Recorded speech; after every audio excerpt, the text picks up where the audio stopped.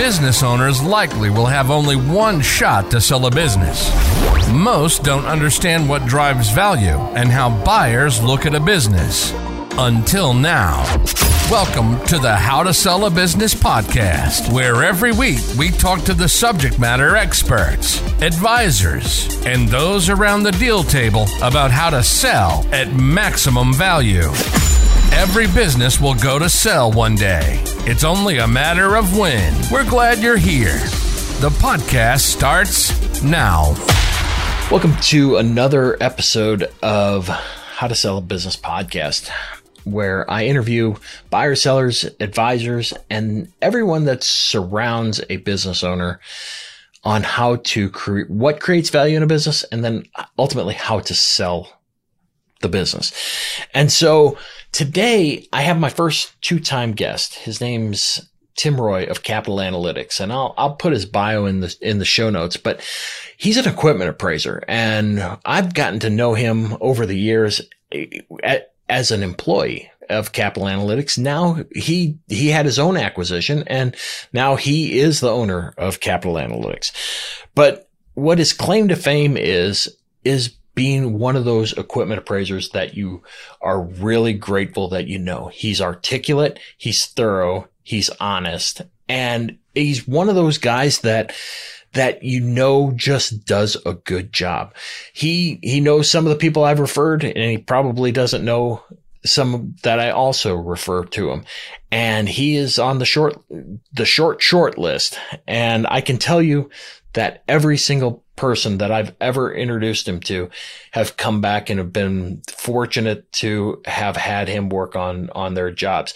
He's such an easy referral. And I know it sounds like I'm making a pitch for the guy, but I'm telling you, I'm in this space and I see there's a big difference between equipment appraisers. And I can tell you that he is absolutely top notch.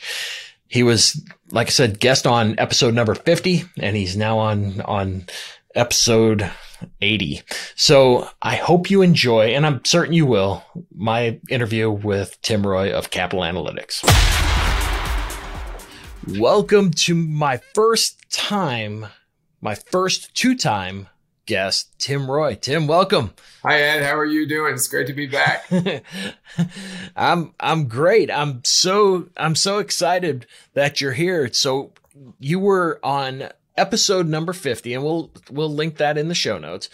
But for those that don't know you, on episode 50, you were an employee, a key employee, and now that you're a business owner. So why don't you talk a little bit about Capitale Analytics and just your own acquisition?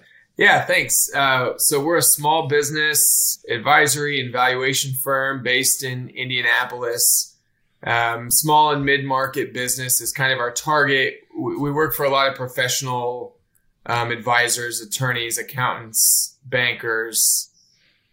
We have business valuation. We have equipment appraisal. Those are our two main areas of focus. We have some great partners on the business valuation side. And then myself and my associate, we do the equipment appraisals. And I've been in this business for a while. We were owned by an absentee wealthy gentleman who started us kind of out of the blue several years ago. And it sort of came time to transition. And I hear you talk in this podcast a lot about key employee retention. Well, when you're in a firm of only 3 to 5 people, every employee is a key employee. So when everyone kind of comes together at the same time and says it's time to make a change, our owner was wise enough to understand that it was time to transition. So we, as a small professional practice, there wasn't a lot of business value beyond the immediate relationships. And, we don't have any production contracts. Every assignment is a one-off deal. So there's no guaranteed earnings.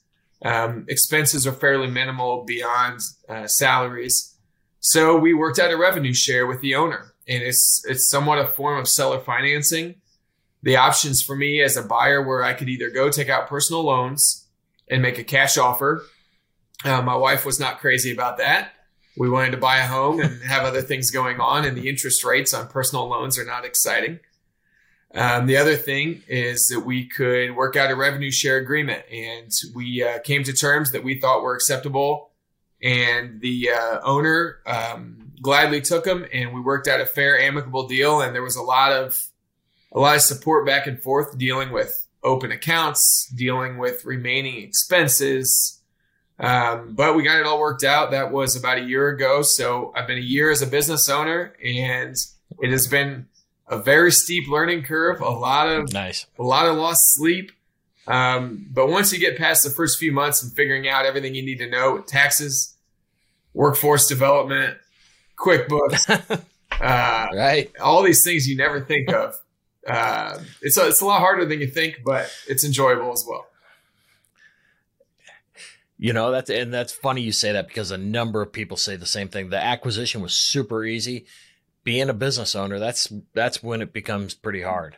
So, but again, congratulations. That is such a big win for not only you, but for the people you serve. Because I know that you're expanding your offerings. You've always done great work, but at the same time, now you can kind of control the throttle. So I'm real excited to see what you look like on the third time you come on the podcast. Probably have a lot grayer hair. Yeah, well, it's not all what it's cracked up to be. All right, so there's a few things I wanted to talk to you about. One, so now we're in 2023, and interest rates are up. We got inflation up, and I'm just curious to know, what is the state of equipment? I have to assume values are going down. I'm curious to know what liquidation values are doing.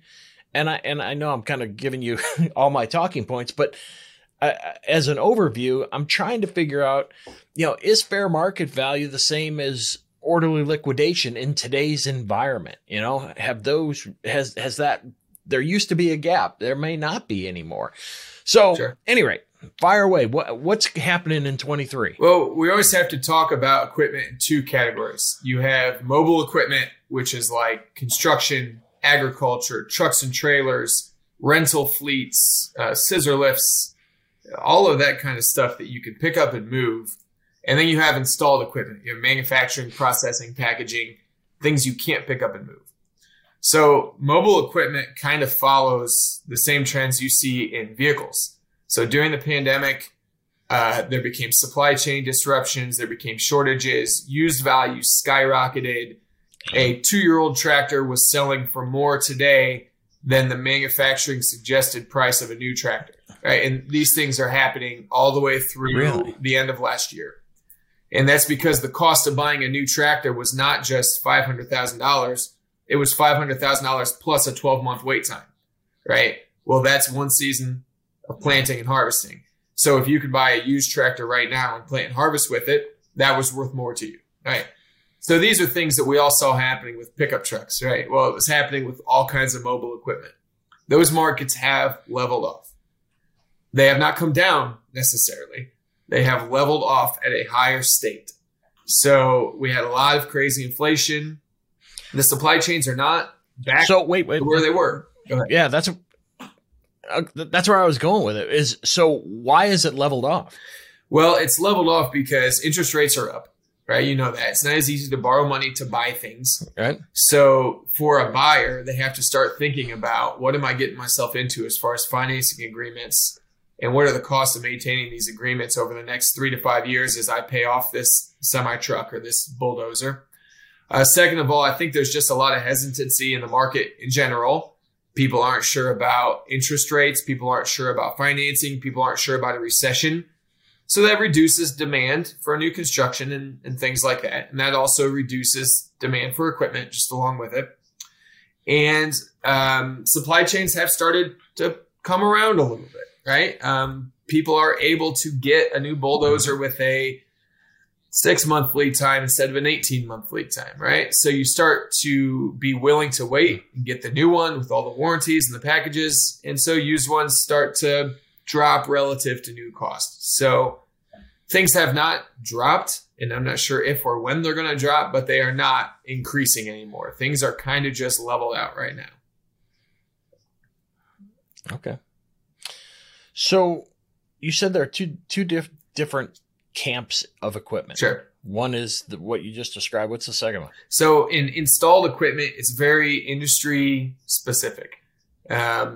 We all have heard about the onshoring or the reshoring of manufacturing over the last 10 years or so, following the last recession. The tier one suppliers and the major manufacturers wanted more control over their supply lines. And so our last 3 presidents have bragged endlessly about how many jobs they're bringing back from overseas. And it's been true. The onshoring of the manufacturing supply chain is a real trend that's been going on since 2011. So we're looking at 12 years of people bringing jobs back from overseas. Well, when you trickle down to the tier 3 and 4 suppliers, the kind of people who are customers for you and I, what that means is that they have a lot of work. If you're a metalworking, manufacturing, things that might feed into a major manufacturer, maybe you're making parts or you're doing maintenance or service, you've had plenty of business. And so those types of, I would say, general manufacturing type industries, fabrication, machining, aerospace, defense, anything in the automotive or the heavy machinery supply chain, they've had plenty of work. So that equipment has been in demand. It's been hard to get new machines. It's been hard to get controls for those machines. They use computer chips just like the pickup trucks that we heard so much about. So that type of equipment has been very strong and remains strong. But if you're in a niche industry, let's say you're in pharmaceutical packaging, these trends have a lot to do with factors that are outside of anything to do with the supply chain. There are big industry trends in every little commercial industry that affect the value of the equipment that's used in that industry. Cannabis manufacturing is legal today. It's illegal tomorrow, right? Some medical manufacturing process, some medical manufacturer, they're making a product that's approved by the FDA today, and then tomorrow it's unapproved, right? So every little niche business and industry is sort of on their own swing chain, and it doesn't always have anything to do with COVID. Some went up, some went down. If you were in big event staging and you had a $5 million package of audio visual equipment, well, that became worthless in late 2020. And now if you're the only man left standing or the only business left standing, well, now all of a sudden you got a lot of value because you're the only one that has this equipment. It's funny you say that because we're 3.5 years into an engagement and we're going to get it done. They've somehow managed to get it done. It's just stay afloat, and good on them. Yeah. So it's that's a big win. I interrupted you yet again. I have a habit of doing that. And I apologize. If you don't interrupt, I won't stop.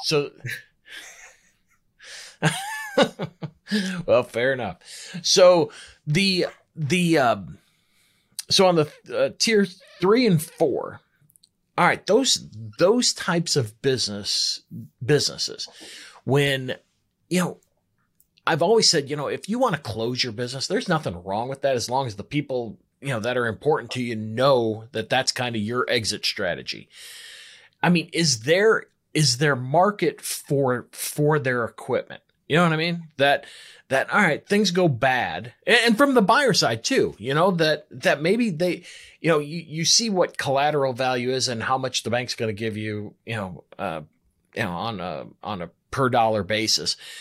But if I have to start selling some of my equipment to keep afloat because things have gone bad, what's the absorption, or is that too broad of a question? Well, it's a broad question, but there are some factors that are universal. Number one, how utilitarian is it, right? If you have a CNC lathe that has modern controls, and this is from a big brand like Haas, that every machinery operator coming out of IB Tech knows how to operate a Haas machine, right? That's a commodity type asset. You can pick it up with a forklift. You can rig it out of your building. You can put it on a flatbed. You can drop it into another shop in almost any industry, and they can use that, right? So that's the kind of asset that has liquidity. Okay. So if a new one costs $500,000, you'll be able to sell that over the next 7 to 10 years for a reasonable fraction, a couple $100,000. It's got value, right? It's not going to bring as much as a new one, but it's not a boat anchor either.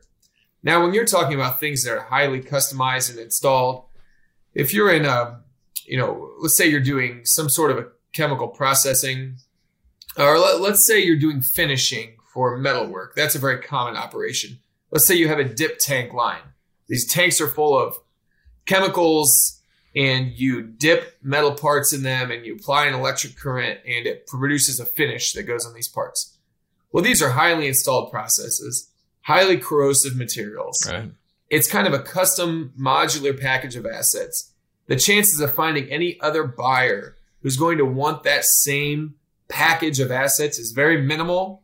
And in those situations, liquidations are ugly.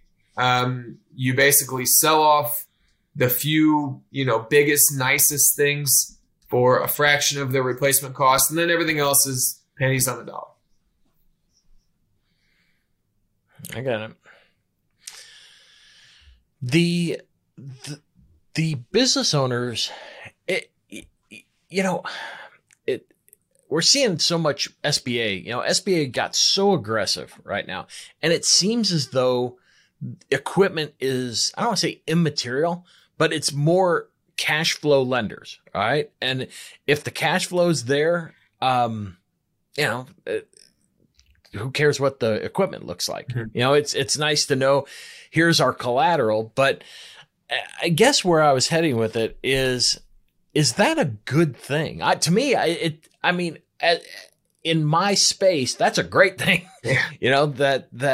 That you're lending off a cash flow, but I'm just curious to know downstream 3-5 years, what do you do with that equipment? I mean, will it retain its value? And I know that's specific to the particular type of industry, but I guess because at some point you see this stuff, and I'm just curious to know what's your thoughts on that? I know that's a big, even more broad than the last question, but I mean, what's your thoughts on that? I mean, because remember, people are buying these businesses, and here's the scenario that always troubles me: that you have an aging owner, all right, who starts kind of in their head, they start planning, and you talked about this in some of our talking points about CapEx, that. And I'm looking at it that, they stopped doing the thing. They stopped investing in equipment. All right. And so the deterioration, I don't know if it accelerates, but it certainly doesn't improve. And then the buyer comes in and buys it. The cash flow lender has, it's just cash flow. And here's the list of assets. I'm just curious to know what happens at the end of that, Yeah. Well, when a lender goes to an appraiser and they ask for a value of anything, could be real estate, could be equipment, that's as of today, right? And then it's the lender's job to, first of all, pay attention to what it actually says in your appraisal report. A good appraiser will give you kind of a run out. This is what you're looking at in the near term, right? So when we do an inspection of a facility, we'll put a little page of narrative in our report that says, here's what you're looking at in the next 3 to 5 years. Here's what's going to be retired. Here's what your value is going to look like. It's not an official opinion, but it's just sort of some context for the lender. And the lenders also discount. They only loan a certain percentage against the actual value. So the idea being that, look, in the next 5 years or 7 years, whatever the length of this collateral loan is, we understand as lenders that the value of this equipment will drop. And we're going to make some wise decisions to make sure we don't have a value gap anywhere here, where the market value of the equipment is going to be less than what's owed on it, right? Sure. Not saying that doesn't happen. And I'm not saying it doesn't happen all the time. Many lenders do not want our extra opinions, Ed. They want to know what the value is today, and then they want to go package the deal. I get and they want to sell it, and they don't. They do not want to know what's going to happen in 3 to 5 years. that's funny you say that, because that was exactly where I was going with it. That, and I may have told you this, years ago, in a lot of our business appraisals, we would do these extensive reports, and they were, an inch thick. And like every other appraisal, someone goes to the first page or the last page. No one reads any of it. So I embedded in the body of the report. If you read this, I'll give you $100 cash. Just call me. Here's my number. And no one ever called me. Yeah. And so I knew no one was reading it. And so my point is, to circle back, I think it's just a checkbox for so many. And I fear for the buyer that the CapEx is so much greater as a result of that. You know what I mean? Yeah, I think there's that, the future CapEx. In an SBA situation in particular, with an owner-operator who, as you always say in the show, they're buying themselves a job or a lifestyle, and they just want to know if the business will cash flow on the debt. And they go to a big box lender, mm-hmm. and they don't have a lot of diligence, and they don't have a lot of good advice. And they will basically look at the market value of the equipment today, and they'll say, well, that's going to pay for the collateral financing, and I'm going to make enough earnings to pay for that, and that's all I care about. And yes, those are high production deals that happen every day of the week. And, as those of us in the professional advisor world, guys like you and I, we just have to, we do our job. We say our piece. And if they choose not to listen, then I guess there's not much we can do about that. We make sure it's written down, so when they come back and complain, we can point to page 4 and say, did you read page 4? It's in big letters. No, I get it. Like I said, it's just, you start to think about all of, we're seeing so much more buyer activity from it's ETA, entrepreneurship through acquisition. And we're seeing kind of an influx of buyers. But at the same time, when you have such a large debt structure on that business, you start to wonder, how are they going to get more money when they need it? They're getting it on the front end. No bank's going to provide, under working capital. There's, they're going to do just the opposite. But I think, as we talk about, being business owners, you get in there and you're not really, until you're in there, you really don't know. You can see it on paper before, but once you're in there, now all of a sudden you see, things that are perhaps, coming down the pike. And then you have the issue like you're talking about, if recession or economic downturn or whatever you want to term it, this elongates for any period of time and you have a supply chain issue. Yeah, we've got some new problems. Yeah. So at any rate, well, thanks for your commentary on that. I know I kind of threw that one on you, but I did want to talk a little bit about, for the remaining time, of how do you prepare your asset base for sale? Because most people don't understand. And I was writing about this, I don't know, a few weeks back about, it's one thing to clean up your facilities, and you don't want to, it's clean. It looks like it's well cared for. Let's take some time and talk about, what do we do about the equipment? Sure. Yeah. And because from your perspective as an appraiser, that makes a material difference, right? Absolutely. I mean, on this show, you guys always talk about, you and your guests talk about how it's all about the earnings. Earnings creates value. But the earnings only tell you what has been there. And then the seller has to sort of convince the buyer that, look, I've paved this long road for you, this long runway, where you can continue operations and continue these earnings. I've retained key management. I've got a workforce that's trained up and they're not all about to retire. I've got key contracts. I've got production contracts. I've got supply chain set. I've got customer retention. Well, if you're in an equipment intensive business, part of that same conversation is you can continue to earn at the same level with the current package of equipment, and I've got predictable operating expenses, OPEX, I've got predictable capital expenses, CapEx, and you know what you're getting into, and there are not going to be any surprises. So the biggest thing you can do is organize predictable earnings and really pave that runway for the buyer to envision continued success with your current package of assets. I got it.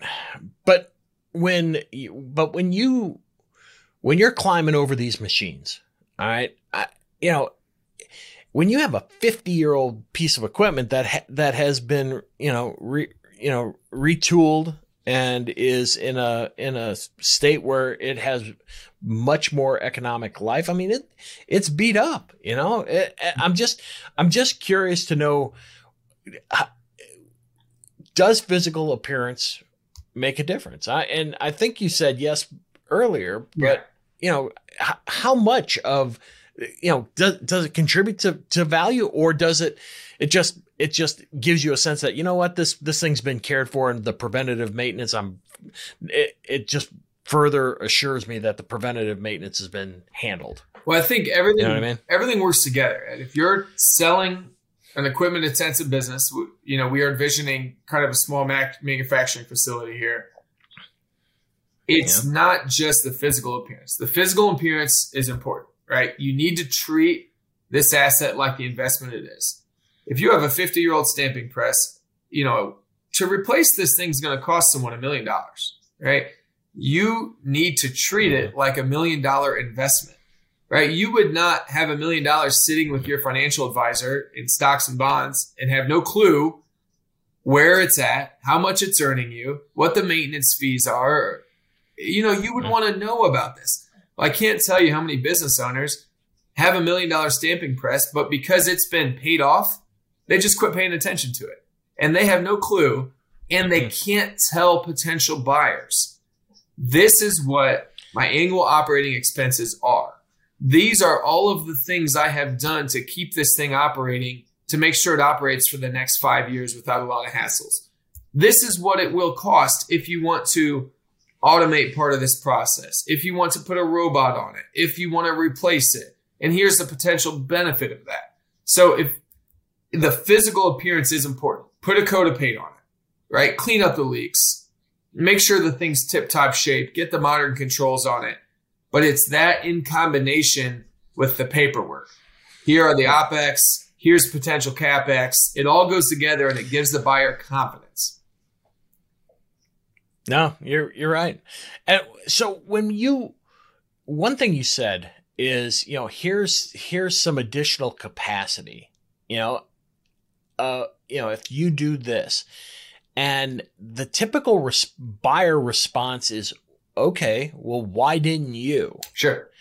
And so it kind of, I don't know, it's kind of a little bit of a landmine, where they're like, crap, now I have to explain why, I'm asking this price for the business. Sure. I didn't do, and I'm waving the flag that you can do so much more with it. Mm-hmm. And they're saying, well, then why didn't you? So, I don't know what I want you to answer, but I do, if you got some guidance on that'd be great. Well, you do talk about this a lot. You always say, don't quit running your business. You always say, expect your broker will fail, right? Keep running your business, keep up on things. But on the same hand, if you're going to sell your house next year, you don't necessarily undertake a $100,000 remodel either, right? Because what if the new buyer comes in and doesn't like your countertops? Well, now you just wasted all this money. Well, it's no different with your assets. So let's say you want to automate the stamping press, and you're going to put a robot in, and it's going to save you some labor. But let's say the labor payoff is a 5-year payoff.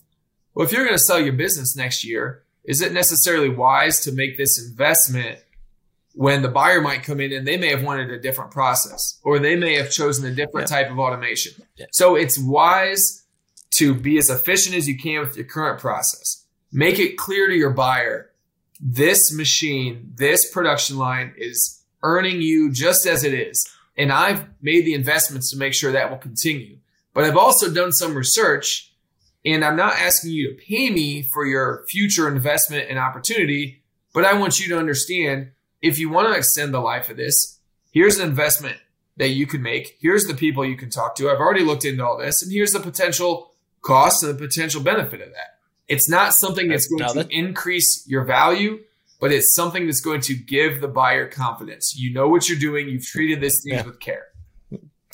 That's a great point. No, so it doesn't aid in value, but it does aid in marketability. Yeah, I would say it's true. You know what? You're an astute business owner. You know what you're doing, and yeah, that's a really good point. That understanding the capabilities and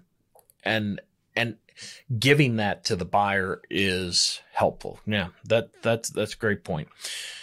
My last question has to do with, we're seeing more and more due diligence. All right, more and more due diligence requests on the financial side. We're looking at quality of earnings, and we're seeing more with equipment. And so, and again, this may be something that we have to put in the show notes. But is there a short list of due diligence items for equipment that, and I got to imagine it's the things that you ask for your appraisal, but is there a kind of a list that, hey, if you have all of this, you're going to get past due diligence on the equipment package that you're selling? Well, like everything else, there's everything the buyer wants to know, and then there's everything the seller is actually prepared to provide, right? It's no different with your financials or anything else. So, the name of this podcast is How to Sell a Business, right? If you're the seller, you have to anticipate. Information is power. The more that you can show that you're organized, the more that you can answer whatever checklist they have. So what I would think would be common asks, if you have some heavy equipment assets, is, it doesn't have to be 15-year history, but, show me 3 years of operating expenses on this major process. How many man hours have been involved in this? How many labor hours? How many times have you had to call techs in? What are your annual, if you're a defense manufacturer, you have a certain certification. What are the costs of having these machines inspected and certified? What about the software packages? Your CFO and your maintenance lead have got to be on the same page that we are going to track these expenses and we're going to assign them, right? The tracking system does not need to be expensive or complex, but your employees have to be bought in. If your accountant and your maintenance person are not on the same page, when you come to sell, you might as well have no information, because the accountant has information over here, the maintenance tech has information over here. But if they don't match up and if you can't assign them to your machines, that's worthless, right? So they have to really be bought in. Yeah. So that's your operating expenses. That's something a buyer is going to want to know. And then, of course, the other things are, talk about, give me your CapEx plan. How much were you planning on spending on major repairs, overhauls, refurbishments, controls upgrades? If you're going to continue to run this business for 3 to 5 years, what were you going to spend, and how does that fit into the long-term earnings picture? So again, be organized, document. That gives confidence. And then you have more just the obvious things. You have somebody go in and kick the tires. Usually if you're a strategic buyer, especially, and you're already running a similar business, you're going to have people on staff who are sort of experts at this type of equipment. And they're going to go in and they're going to look at it and they're going to come back and say, geez, Ed, I've worked for you 20 years. I'm going to tell you the truth. That shop's a lot nicer than ours is. Or, Ed, I'm going to tell you the truth. Their presses have real problems. And if you want to bring them up to our standard, we're going to have to do X, Y, Z. You can send in maintenance techs from the manufacturers. So if you're buying a CNC machine, you go to that, your sales rep, and you have a service call come out, and they go check out the equipment, and they can give you the costs of any recommended upgrades, repairs, maintenance items. You can ask, what's your part inventory on hand? What are the key parts that I'm going to need to replace? And do you have those on hand already? Are those coming with the business, or do I have to go buy those? Right. So it's just really a lot of common sense things that when you own a business and run it for a long time, you just forget about tracking these things, and you forget that somebody else wouldn't know all this. You have to have it all documented, have it prepared, give it to the buyer, and give them confidence. All right. So my man, as you know, my last question is always the same. So what's the best piece of advice you could give the listeners that will have the greatest impact on their business or their business's saleability? What would it be? Well, this doesn't necessarily have to be an equipment-intensive business. This could be any business with a physical presence, anything from a small office to a large manufacturing facility. You know, your numbers are your numbers, right? And they come out in a printout, and everyone's kind of look the same, don't they?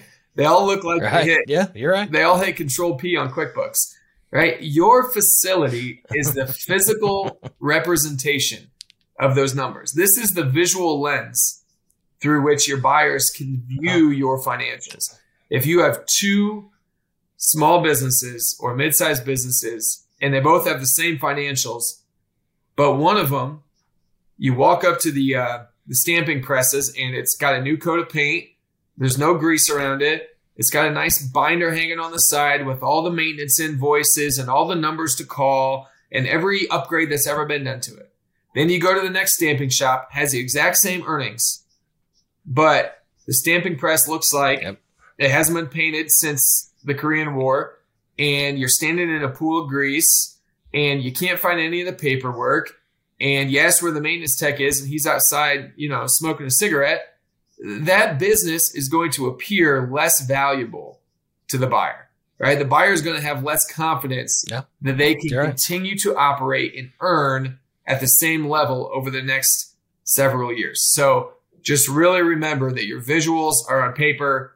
Your financials are on paper, but your facility is the visual. This is how you communicate to the buyer that those financials mean something. I've known you a long time, and that probably might be the quote of the year. You're exactly right. I mean, I never looked at it that way, and I've been doing it for 30 years. That's a great way to say it. So, my friend, where can we find you? Well, you can always go to our website, capitalanalytics.com, and there's an E in capital. Don't ask me why, Ed, but it's too late to change it. We already have the domain paid for. So you can find the link in the show notes. You can find me on LinkedIn. I like to put articles out in industry publications, in the ASA Journal, and in banking magazines. And we're always at the IBA show in Indianapolis, so you can go check us out there. Or you can just give us a call anytime if you have any questions. We're not attorneys. We don't charge by the hour. We're happy to talk about any situations you have and see if we can give you some guidance or connect you with a better person if you have some specialty situations. So you're always welcome to reach out anytime. Nice. And for those of you that don't know, the IBA is the Indiana Bankers Association. Right. I believe that's in May. So we're in 2023. That's May, I believe, 16th through 18th here in Indianapolis. So, my friend, as always, thank you so much for being so generous with your time and coming on again. It's always great to visit with you. So, thanks so much for taking the time, man. Thanks, Ed. It was great, and I'll look forward to continuing here in the rest of the season. I learn a lot from this. I learn a lot from your show, so I'm always an avid listener and eager to listen to it. Thank you for joining us today on the How to Sell Your Business podcast. If you want more episodes packed with strategies to help sell your business for the maximum value, visit howtosellabusinesspodcast.com for tips and best practices to make your exit life-changing. Better yet, subscribe now so you never miss future episodes. This program is copyrighted by MISO Inc. All rights reserved.